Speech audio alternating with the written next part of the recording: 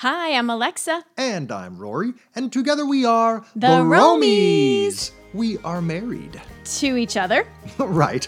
We are a touring musical duo. And our music has taken us to all kinds of places all around the world and keeps us always on the go. So we hope you enjoy our stories and adventures while running around working to keep all your plates spinning. And we hope to facilitate your busy lifestyle and feed your inner travel bug. Mm-hmm.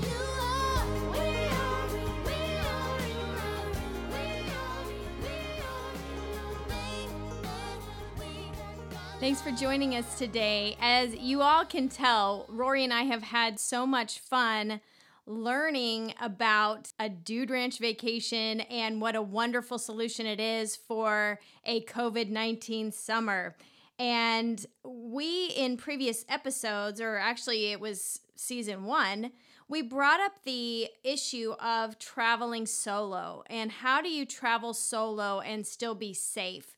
And a Dude Ranch is a wonderful, wonderful solution to traveling solo, getting out there, having new experiences, meeting some very cool people, seeing some new scenery, and you can do it all in a safe environment. And there is so much around a Dude Ranch that is set up to keep you safe as a solo traveler, and lots of checking in points and things like that. And so it is a wonderful solution for a solo traveler on the safety side of things.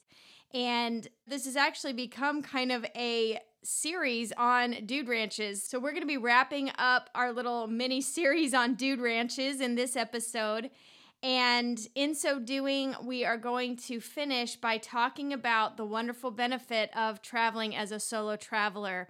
And so Bryce Street is just going to share one last little mini tip with us for those who are traveling solo, and what a wonderful benefit you can find when you visit a Dude Ranch. There is something for everyone at a Dude Ranch, so check it out. Check out this episode, and if you haven't caught our previous 5, make sure you're subscribing and listening, and we will catch you next episode. Here is Bryce Street, Executive Director of the Dude Ranchers Association.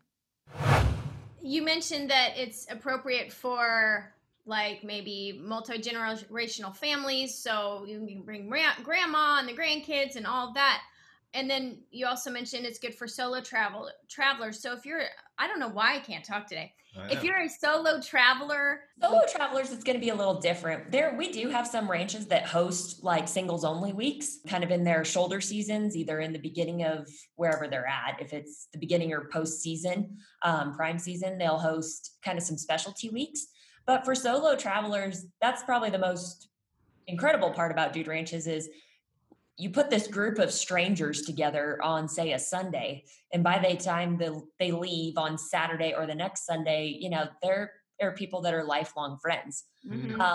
It really is it's a big family and it's a big community, and these people are all out of their element. They have, for most people, this is the first time they've ever been on a Dude Ranch. But if you mix in those people that have been there before, it really becomes this cool kind of take you under their wing and show you what it's about.